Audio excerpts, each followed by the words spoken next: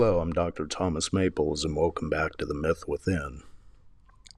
I took a little hiatus, what the ancient Greeks would call a catabasis, to really go within and find out what I wanted to create with this channel and how I wanted to promote it forward.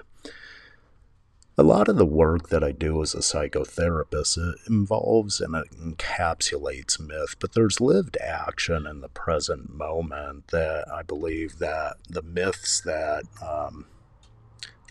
show the storylines of our developmental journey, the folk tales, the fairy tales, well, the symbols present in them are very important to our overall development. There's also an element of lived action and how these symbols affect us in the moment. And so as I went into my own form of catabasis, looking at the journey I want for this channel moving forward, I see that there's an element of not only analyzing the myths per se, but to give it a lived feeling, a lived experience, to answer questions that may come up as it relates to different archetypal images, those images that exist before us, this like idea of a mother or this idea of a father, and how our own personal experiences with a mother, a father, and how they interact with the archetypal image of the mother or the father, how these images ebb and flow within each other through our lived experience. And so part of what I was looking at is to make this a living channel, to breathe life into it and to answer questions that really arise as it relates to working the different mythical symbols within. Part of that, I really wish and hope that if people do have questions, that they feel free to ask.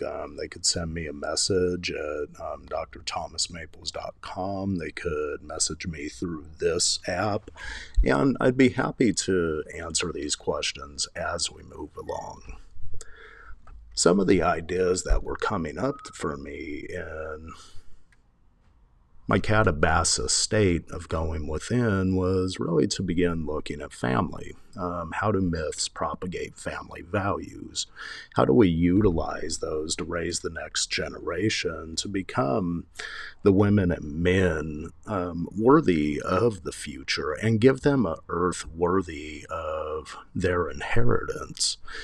And so some of these ideas are formulating through, as these ideas were formulating through, I always keep my ear to the ground and I always look for some aspects of synchronicity. And one of the areas of synchronicity that occurred to me yesterday as I was thinking of these different things of how to work and how to move this podcast forward really came from my son.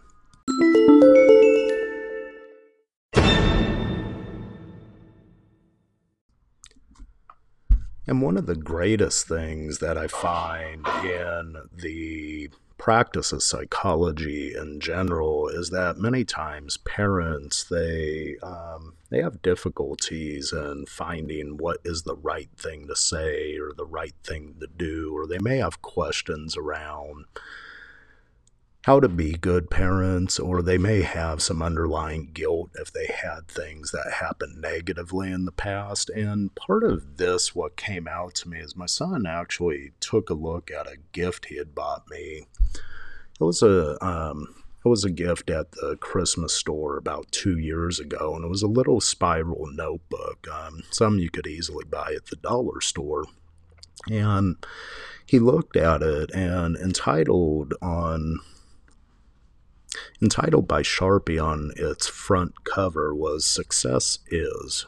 And it became a journal of my feelings as it relates to success, and this podcast was part of it. And he was flipping through the pages. There was nothing private in there that he couldn't see. I was actually glad that he was flipping through the pages because he could see some depth behind the movement of what his father does. And as he was flipping through the pages, he was reading some of it and began to realize that this was a gift from him that was being in use. And he looked at me and he said, you use my journal? And I said, of course I do. And you could see the look of astonishment on his face, because I have a lot of toys that I could journal things from any place that I please. But here's this dollar store notebook that he bought for me at the Christmas store that has all these elements of internal growth, what I journal on a daily basis, from things that I read, prayers that I say, things that come up in dreams, poems, elements that elicit anxiety, elements that elicit bliss. And he began to realize that there's something much deeper as it relates to giving a gift. And so I was able to begin seeing the elements of his growth come from within, because when he picked that journal up, he was looking for something of, okay, what do I want for Christmas type thing.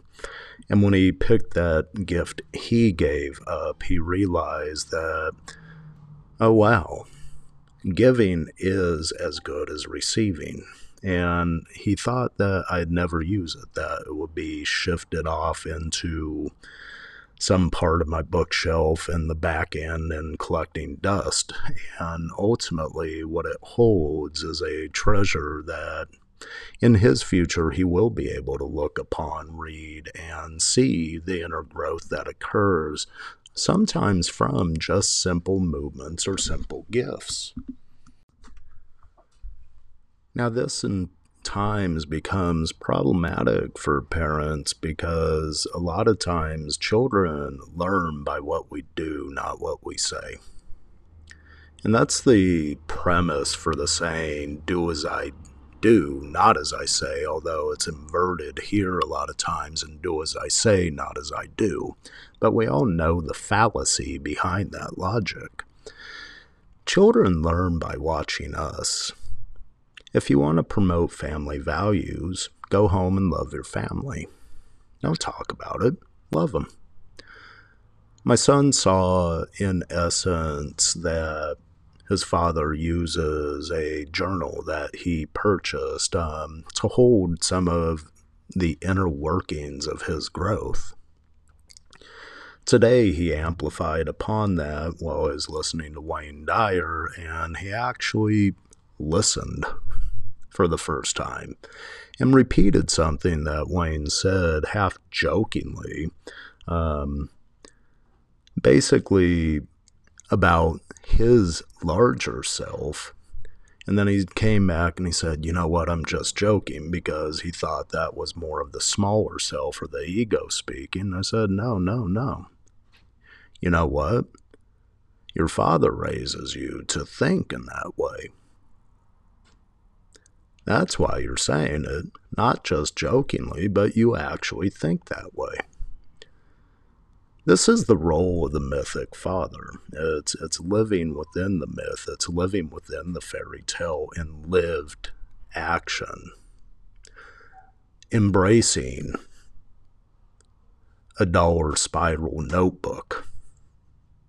Using it for a journal for your innermost passions and those things that move you, so your son could see what it is to be a man, to be a father, to raise a child.